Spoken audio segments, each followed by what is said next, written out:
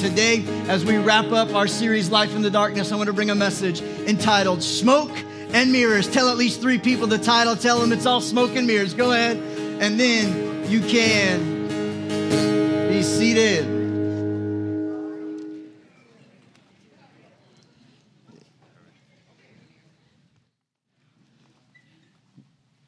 When my oldest sister was learning how to drive, I remember driving in the car with her, and we were riding along. My parents were there, and as we were riding, this was super high. Hold on, there you go. Little magic trick I have for you today. When she was learning to drive, I remember riding in the car, and we were driving through kind of some of the backcountry roads of Oklahoma where we lived, and I remember her complaining about having to stop at stop signs when nobody is around. And I just took the opportunity to inform her that every stop sign that has a white outline around it is actually optional.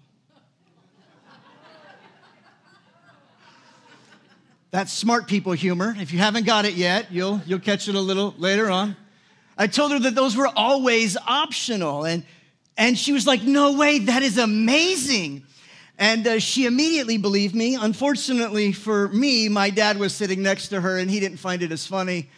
And apparently he was worried about her getting a ticket or wrecking or something, and quickly corrected her. And what I found about my sister is that she fits into the term that we would call gullible. Some of you fit into that term, gullible. I think for a lot of us, when it comes to this one subject, as Christians and non-Christians alike, many of us have kind of become gullible. We've believed some things that really aren't true. I mean, sometimes if you say something with enough conviction and enough certainty, you can convince some people of just about anything.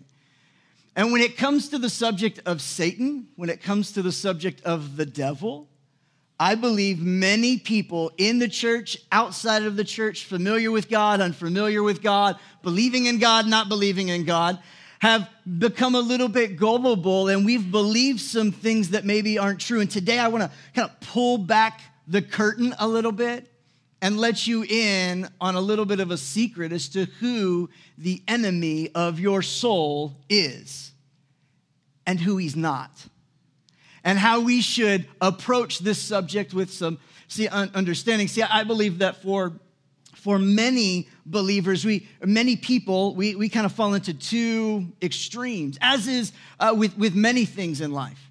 Kind of fall into 2 extremes. One extreme is that we don't really think he exists at all. And if he does exist, he's just some like cartoon animated red cape wearing, pokey ears, pitchfork toting little creature that we just kind of have caricaturized as evil. And I don't necessarily think that's true. I think he's a little more than just some fictitious cartoon character. But on the flip side, on the other side, there are those believers who are so afraid of the devil. And we live in such fear, and we give him way too much credit. And we capitalize the first letters of his name. And we hide our kids and hide our wives every October 31st. And we live in this sense of like, don't touch that, you're going to get devil cooties. Don't do that, you're going to get this. Don't do that, it's all demonic, it's all the devil, it's all the devil. No, the devil didn't give you a flat tire on the way to work. That was the nail in the road. That's where that was. No, the devil didn't make you spill your coffee all over yourself on the way to work. No, that was your own clumsiness because you were too busy yelling at your kids to put the lid on properly. That wasn't the devil. That was you. And the problem is when we don't have a proper perspective of our enemy, we end up living our lives blaming God for things that God doesn't deserve blame for. And we take credit for things that we don't need to take credit for. So I think this is why the Apostle Peter is writing to us to help us understand a better way. Now let me be very, very, very clear. I do believe that there is a literal being called the devil, called Satan. I absolutely believe it. I believe he has henchmen. He has demons that go and do his bidding and do his work. I absolutely believe it. I believe that there are people who are oppressed and deal with demons on the regular, and they don't even know it. I believe there's more going on in our world than probably what we could see or understand. In fact, I think that if we actually saw how powerful our prayers were, we wouldn't just give it lip service, we would be a little bit more personally committed to it. When you could see how heaven responds when you personally pray, it wouldn't be your last resort, it would become your first line of defense. I believe that there are some things, to quote Pastor Jack Hayford, some of us have got it all flipped around. See, you can't disciple a demon, nor can you cast out laziness in an undisciplined life. There are some things that we blame the devil on that really come to our own laziness, our own lack of discipline in our own lives. And there are many things that we're trying to discipline and change our habits and change our thought patterns, and it's really something spiritual that we need to take authority over in Jesus' name and tell it to go. And we often get it wrong. We get it we've got it twisted. And I think this is what the Apostle Peter was writing to us, and he says, hey, be alert, be aware, be sober-minded. There is an adversary of your soul and of your life. He doesn't want anything good for you. Be alert, be aware. There are two things that I think Peter is trying to help us be aware of today. Two things that I want to help you be aware of today as it relates to this subject. The first thing that I think you need to be aware of is this. Number one, be aware you have an accusing adversary. Be aware you have an accusing adversary. Look at Revelation chapter 12 and verse 10. It says, then I heard a loud voice in heaven say, now have come the salvation and the power and the kingdom of our God and the authority of his Messiah. For the accuser, everybody say accuser. For the accuser of our brothers and sisters who accuses them before God day and night has now been hurled down. He's now been hurled down. It tells us two things about the enemy. Number one, he's been defeated and hurled down. The power of our God is greater than the power of the enemy. That was a great place to say amen. It's the power of God that can, why? Because light always is more powerful than darkness. Never once was Jesus afraid of demons. Never once was he afraid of the enemy. Never once did he say, we better really protect ourselves because the enemy's we just got to really, really be cautious here, guys. Never once did he say that. Why? Because he knows the power and the authority of Christ, of himself, and what he's done at the cross is bigger than anything the enemy is going to throw against you. The weapons of the enemy may be formed, but they don't prosper. They may be formed, but they don't prosper. And he says, I want you to know he's lost his power. He's been hurled down. Every bit of authority and power that he has, it's been stripped away from him. And the second thing I want you to notice in this section in Revelation is that it refers to him as the accuser of the brothers and sisters. The one who accuses you day and night, night and day, tries to bring up accusations, to bring up your past, to bring up things that Jesus has already forgiven, things that you aren't really, but you're convinced sometimes that you are still.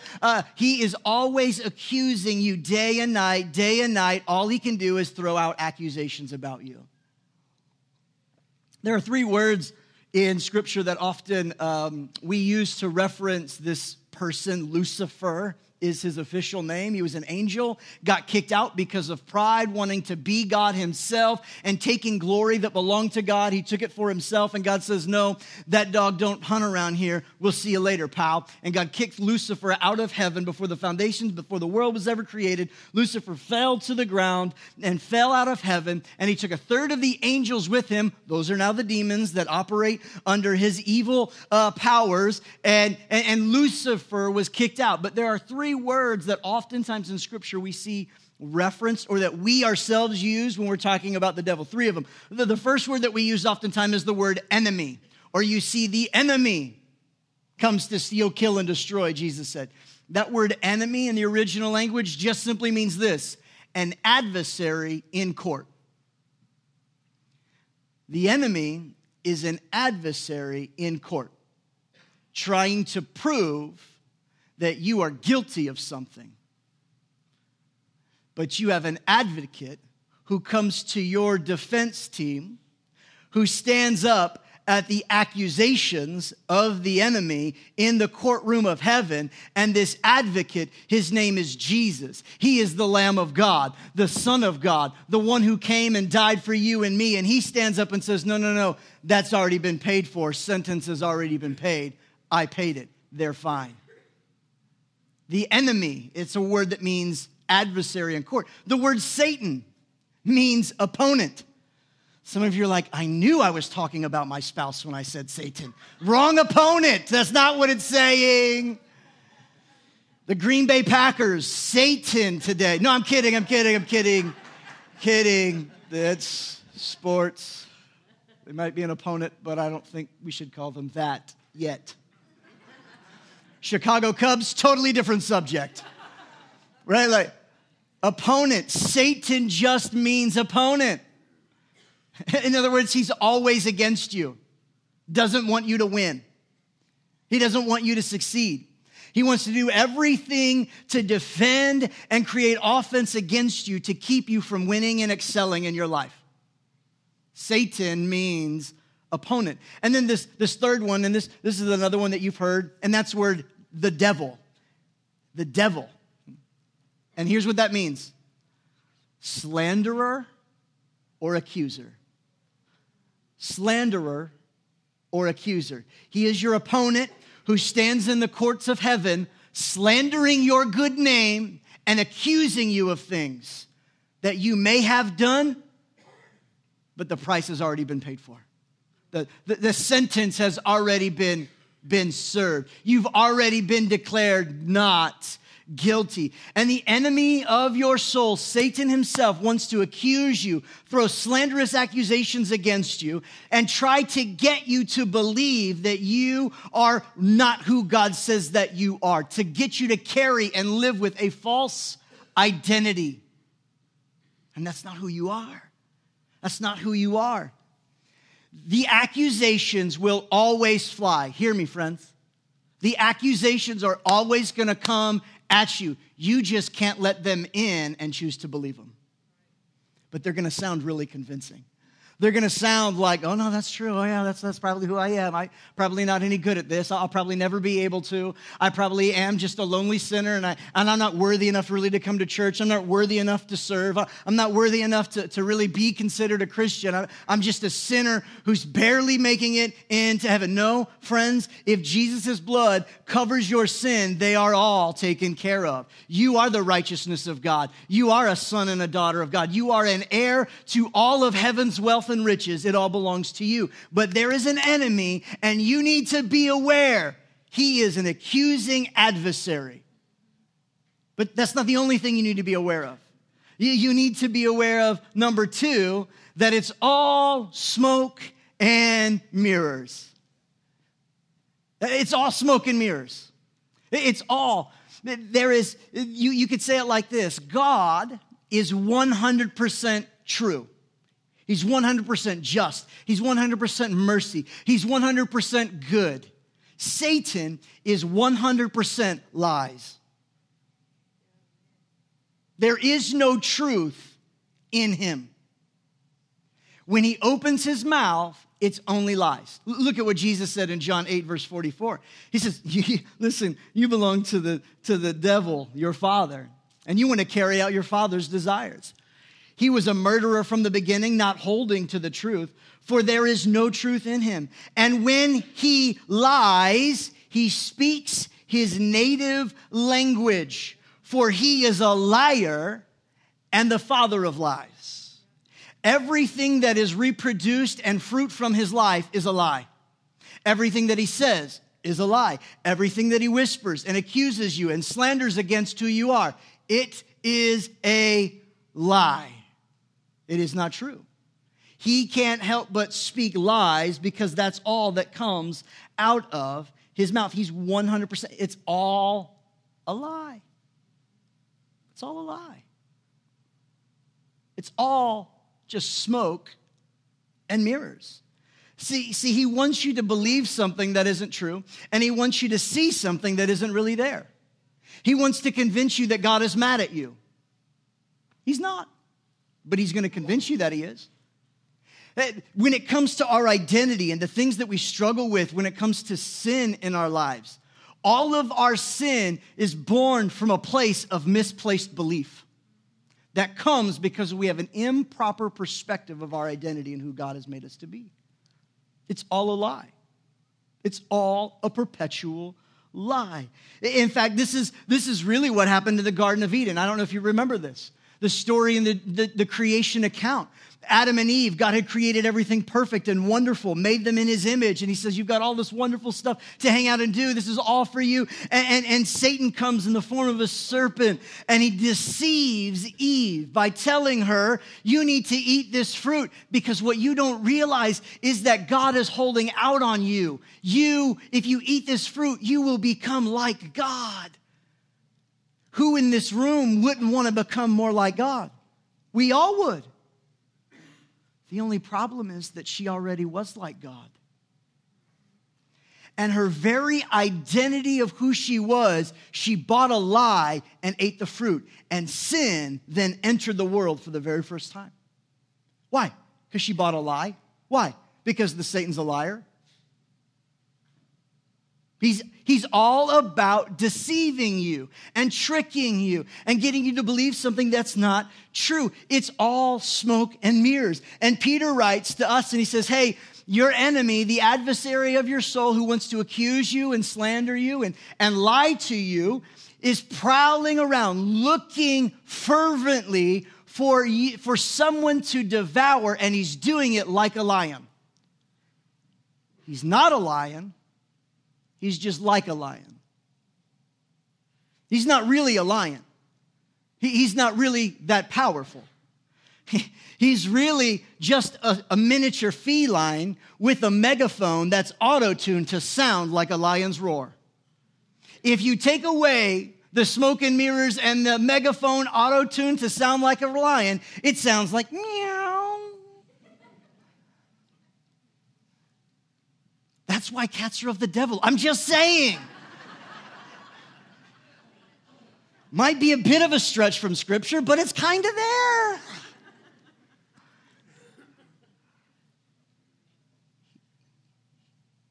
It's all smoke and mirrors. He's not really that powerful. He doesn't actually have any power to control in your life unless you let him. Unless you let him. It's why we don't have to be afraid of a little cat. It's all, he's just like a lion. He's not really a lion. He's just trying to convince you that he's as strong as the Lion of the tribe of Judah, whose name is Jesus Christ. He just wants to convince you that he's got the power to control you, to convince you that he's got the power to manipulate and destroy and get you to see things that aren't there. It's all a magic trick, cheap parlor trick. It's all just smoke and mirrors. He's not really that strong or powerful. He just uses fear and sin to gain access to your life. I've been in ministry as of Saturday. It's November 1st, right? Saturday's November 1st. Whenever November 1st is. Friday, the 1st, like I said, Friday, November 1st. As of Friday, November 1st, my wife and I have been in full-time ministry for 16 years. It marks the end of 16 years. It marks the end of actually 3 years of ministry here at Faith Church here in Fort Scott area.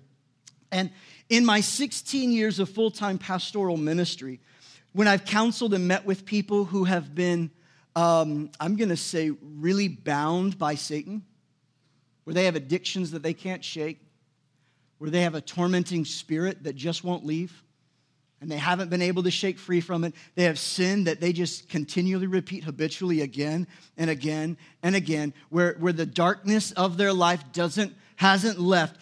Every single time, I have yet to meet with anybody that the root of their issue was because they dressed up on a day and went and asked for candy.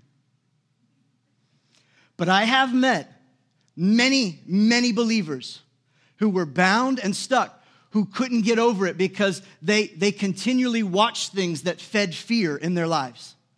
And because they watched these movies and watched these things and read these novels and listened to the things that drove fear and fed fear in their lives, it eroded their ability to understand or receive true love from God and have no ability to trust God. Why? Because all they are is bound by fear. I've seen that.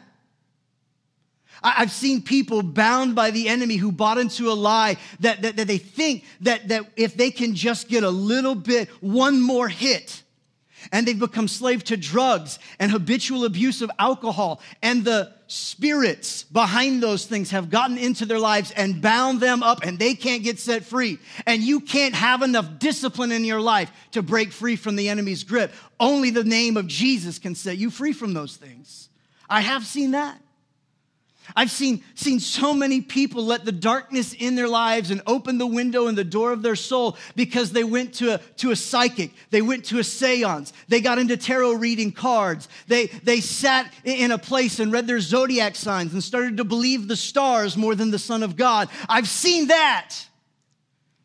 I'm not saying that we don't need to be aware. I'm just saying we don't need to be afraid of the darkness if the light is shining bright in our lives. And greater is he who's in us than he that's in the world. When the Spirit of God is in you, you have enough to overcome every ounce of darkness that you would face. It's all smoke and mirrors. He's trying to get you to open the door and let him in, and you don't have to. Just because he knocks at the door doesn't mean you got to open the door. It's all just smoke and mirrors. It's a forced perspective. There's a technique used in film called forced perspective. It's a technique which employs optical illusions to make an object appear further away, to appear closer, to appear larger, or even smaller than it actually is. Listen to this, forced perception. It manipulates human visual perception through the use of scaled objects and the correlation between them and the vantage point of the spectator and the camera. It manipulates what you see. It wants you to see something. It's an optical illusion. It's all smoke and mirrors. He wants you to think that he can overpower you. But the truth is, you can resist him and he has to flee. He wants you to think that you're helpless, but with Christ in you, you can overcome anything. He wants you to think that fear is just a normal reaction and a response, and you need to let the fear in. You don't. Fear is eroding the very love of God that you need to abide in and hold fast in and hold true to. It's all a manipulation of what you see. He wants to manipulate you to think that what you need is to watch a little bit more pornography to spice up your marriage. But it's wrong. He wants to convince you that a little flirting isn't really that big of a deal with that guy at the office who's meeting your emotional and giving you the emotional attention that you need. It's all smoke and mirrors, friends. It's all smoke and mirrors. He wants to convince you that reading your Bible every day really isn't all that important. That's just religion and habits that bind you and you need to be set free from. No, he's trying to convince you that your depression needs to be your best friend and that there's no hope for you to overcome this. It's all smoke and mirrors. He can't help but lie. Don't buy the lie. Don't buy what he's selling. Don't sniff what he's dropping. It's all smoke and mirrors. Listen, the enemy, he's not an idiot. He's not. He knows how to scheme to get you to fall prey to his tactics. He knows where your weak spot is. He knows what you don't want anybody else to know about. He knows the thing that you're the most ashamed of from your past. He knows. He knows what you have been tempted by for so long. He's just a barking dog. He's just a barking dog. There was about a month ago, I took my son to flag football practice, and I decided to go for a run while he was practicing. And as I was running, I came up and I started to see approaching two dogs in this yard, and their owners obviously were unaware, and the dogs were just running away from their home onto where we're at, and they just started barking. And I was like, come on, y'all. Like, hi, I'm running. It's fine. And I saw it coming. I knew it was there. I was aware of the dogs and their bark. I just kept running anyways. But you know what's funny? As I was running, I kept running. I got past them. I had my headphones in. I was like, Lord, I'm so thankful that I can see the attacks that would be trying to come against me. I'm so thankful that I can be aware of the enemy's schemes in my life. And I just kept running, and all of a sudden, I thought I was past it.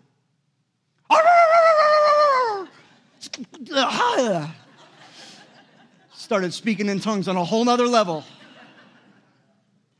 I thought I was past being tempted and afraid of this thing. I thought I was mature enough, and I was over this. I thought I had aged out of having to deal with pride. I thought I had aged out of having to deal with love. I thought I'd been mature enough. I've prayed enough. I've memorized enough verses to have to deal with darkness and sadness and anxiety. I thought I was well past all of these things. But the enemy knows the minute you stop being alert, the minute you stop being aware, the minute you stop walking in the power of the Spirit and you start walking in your own strength, he's going to come right back and bite your heels. So be alert. Be sober.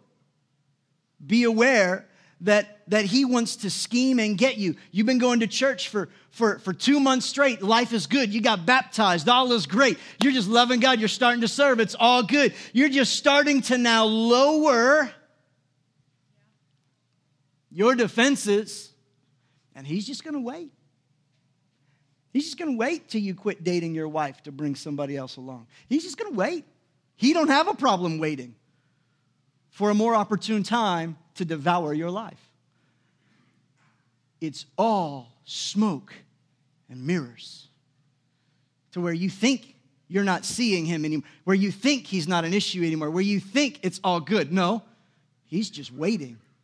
He's just giving you an optical illusion for you to think that the path is smooth, to think that it's easy from here on out, to think that you don't need to live with guardrails in your life, to think that you don't need to spend time in prayer, to think where it's not important anymore to get around the people of God and allow them to champion and wrestle in your life and to be present. And he's just waiting for you to think that it's all good, and then the optical illusion drops.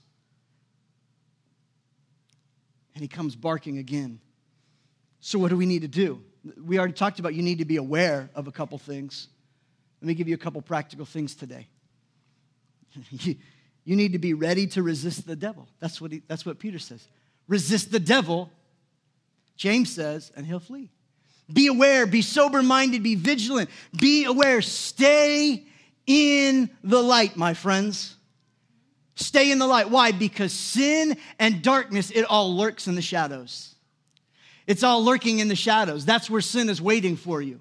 That's where temptation is going to show up the strongest. It's in the dark places, in the shadow spots of your life, in the places where you're not allowing the light of Jesus to be exposing your heart and your life. Those are the places that the enemy is going to come. So stay in the light. When it comes to the sin, again, it's unrepentant sin in our lives that gives the enemy access to our lives. It's the number one reason why we're going to meet with people and the enemy has got them so bound and trapped. It's just sin that they've refused to recognize as sin and turn the other direction from. Unrepentant sin. Sin that we've kept in the shadows. Sin that we've kept in the dark places of our heart. Sin that we don't want anybody to know about. Sin that we've justified as our own identity, and it's just who we are, and it's how grandma was and daddy was and so-and-so was, and it's just who we are. It's generational things. No. Bring it in the light and watch what God can do with it. Friends, when it comes to the temptation of your life, don't resist tomorrow what you can eliminate today. Don't wait to resist the enemy tomorrow when you can eliminate the opportunity today. Some of you, the best thing you can do is start deleting contacts out of your phone. Nope, they're bad news. Nope, I've never done anything for God when hanging out with them. Swipe. Delete that one. No, I don't need my drug dealer's number anymore. Nope, delete it. Nope, I don't need that late night comfort call. Nope, gonna delete that number. And some of you, the best thing you could do is just purging the contacts, purging the things that you've been coming in contact with. Some of you need to delete the Netflix. You need to delete the things that have been the temptation that's driven you away. You just need to eliminate today. Why wait to resist the temptation tomorrow? Just eliminate it today. Just eliminate it today. That word where Peter writes, be sober-minded. Sober-minded. You know what that word means? It means be self-controlled and calm. Be self-controlled and calm. 1 Corinthians 10:14 says, therefore, my dear friends, flee. Everybody say flee. Flee from adultery. 1 Corinthians 6:18 says, flee from sexual immorality. All other sins a person commits are outside the body, but whoever sins sexually sins against their own body. Flee it. Run the opposite direction from it. 2 Timothy 2:22 says, flee the evil desires of your youth and pursue righteousness, faith, love, peace, along with those who call the Lord out of a pure heart. Flee from it. 1 John 5. 1 John 1, 5 through 10 says it like this. This is the message that we've heard from Christ. And now we declare to you, God is light. He's not smoke and shadows. He's actual light. In him, there is no darkness at all. If we claim that we have fellowship with Christ, yet we walk in darkness, we're living a lie. And we're not living out the truth, it says. But if we walk in the light, he is in the light, and we have fellowship with one another. And the blood of Jesus purifies us from, watch this, all sin. Until you're willing to recognize it as sin, the purification of Jesus has no effect on it yet. But the minute you recognize it as sin, oh, that was a sin. That wasn't right. I lied to my boss. I shouldn't have lied. I just reacted out of a lot of anger, and I lost my temper with my kids. That was sin. That wasn't right.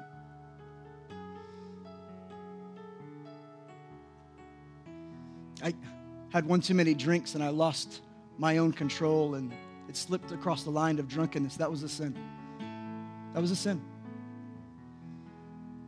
Doesn't matter how you justify it. Doesn't matter whose part it was. It was a lie. I know it was. I said some things about somebody behind their back. I didn't really have permission to share that news. I wasn't speaking kind. I was actually slandering them. That was a sin. Lord, that was a sin. And the minute you're willing to call something a sin, you know what you do? You actually just bring it right into the light. You're bringing it into the light. And now, because you brought it into the light, the fellowship with Jesus gets stronger and greater and more pure than anything else. All you got to do is bring it into the light. You don't need to come to the altar and throw it all down and weep and wail and promise to never do it again. You just got to bring it into the light. Just bring it into the light. Nope, that was wrong. Bring it into the light.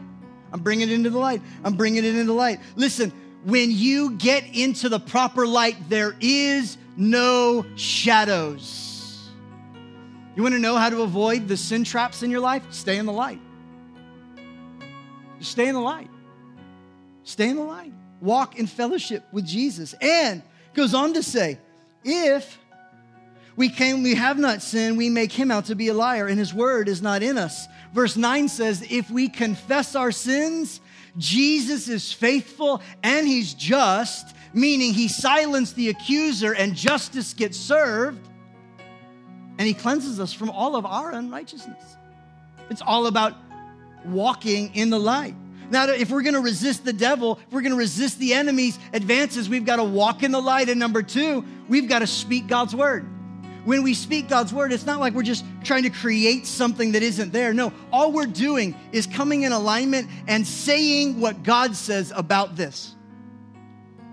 What does God say about this sin? It's forgiven. What does God say about this evil? That's a demonic thing. Don't play with it. Don't go there. You don't even mess with that. You don't need to communicate with the dead. God's the God of the living. You communicate with him. You don't need a psychic. You need the Holy Spirit who knows all, sees all, and can walk with you. That's what you need. It's just call it what God calls it. Talk about it the way God talks about it. There is no sin you've ever committed or will commit or continue to commit that is too big for the love of God or the forgiveness of God. There isn't a single one. If you think there is, I'll wait. What about blaspheming the Holy Spirit, Pastor? You want to know what that means? That means you've died and no longer can confess Jesus as Lord, therefore dying having rejected Jesus. So if you die having never accepted Jesus, there's nothing God's going to be able to do for you. You've lost your chance. That's it. But there is no sin that is without the grace of God. All you have to do is resist the enemy, expose the fact that it's all smoke and mirrors and accusations and deceit, and not listen to the lie. Don't buy the lie. I love that it was Peter who writes this to us today. If anybody knows what it's like to have to listen to the accusations and the lies about a failure, it's Peter. It's Peter. You remember Peter? He looked at Jesus and said, Jesus, I'll follow you even to death. And Jesus is like, Peter, I love your enthusiasm. Bless your heart, pal. But actually, today, before the rooster crows, you're actually going to deny me 3 times. You're going to reject me and deny that you even knew who I am. You're going to deny the fact that you're a follower of me 3 times tonight. Peter's like, no, not me. Not me. I'm in. I'm all in. Night progresses. Jesus gets arrested, put on trial. Peter's hanging out by the fire. A little servant girl says, hey, I recognize you. You hang out with Jesus. You're one of his. No, I'm not. Nuh-uh. You've got me confused. I wasn't there. I don't do that. I don't believe that. That's not how I am. No. 2 more times denied even knowing, to the point of cursing, Scripture tells us. That he followed Jesus. Jesus dies. Peter's hanging out. Shame, guilt, remorse. I said I'd never get drunk again, and man, I did it again. I said I'd never look at that again, and I did it. I said I'd never fall prey to that, and man, here I am. I said I'd never say gossip, and man, here I am, I'll do it again. I said I'd never cheat on a test again, and I did it again. I'm not worthy of God's love. I'm not worthy. I can't do it. Can't let anybody know what I'm wrestling with. I just got to keep it in the shadows. It was in that moment, Peter wrestling with his own doubt and his own failure, having rejected knowing Jesus. God's grace shows up. And Jesus comes to where Peter's at. He says, Peter, my friend, look at the nails in my hands. I just came back from the dead. I want you to know, the enemy of your soul who accuses you, I've stripped him of his power. He doesn't have control over, he doesn't have to control you anymore. I've got, look. And receive this amazing love and grace of God. You know what's wild? That there was another disciple who denied Jesus, who rejected Christ, who betrayed him, turned him in. The difference between what Peter did and what Judas did, Judas at least got money for it. He made a better business deal. So much guilt and remorse overcame Judas that he threw the money back at the religious leaders, and the Bible says he went and he hung himself. Friends, one honest question for you. The price that Jesus paid on the cross, the grace that God purchased and made available through Jesus, the same grace that forgave Peter was available to Judas too. The difference is, one was willing to acknowledge and confess and bring it back to the light eventually. The other one just stayed in the shadows.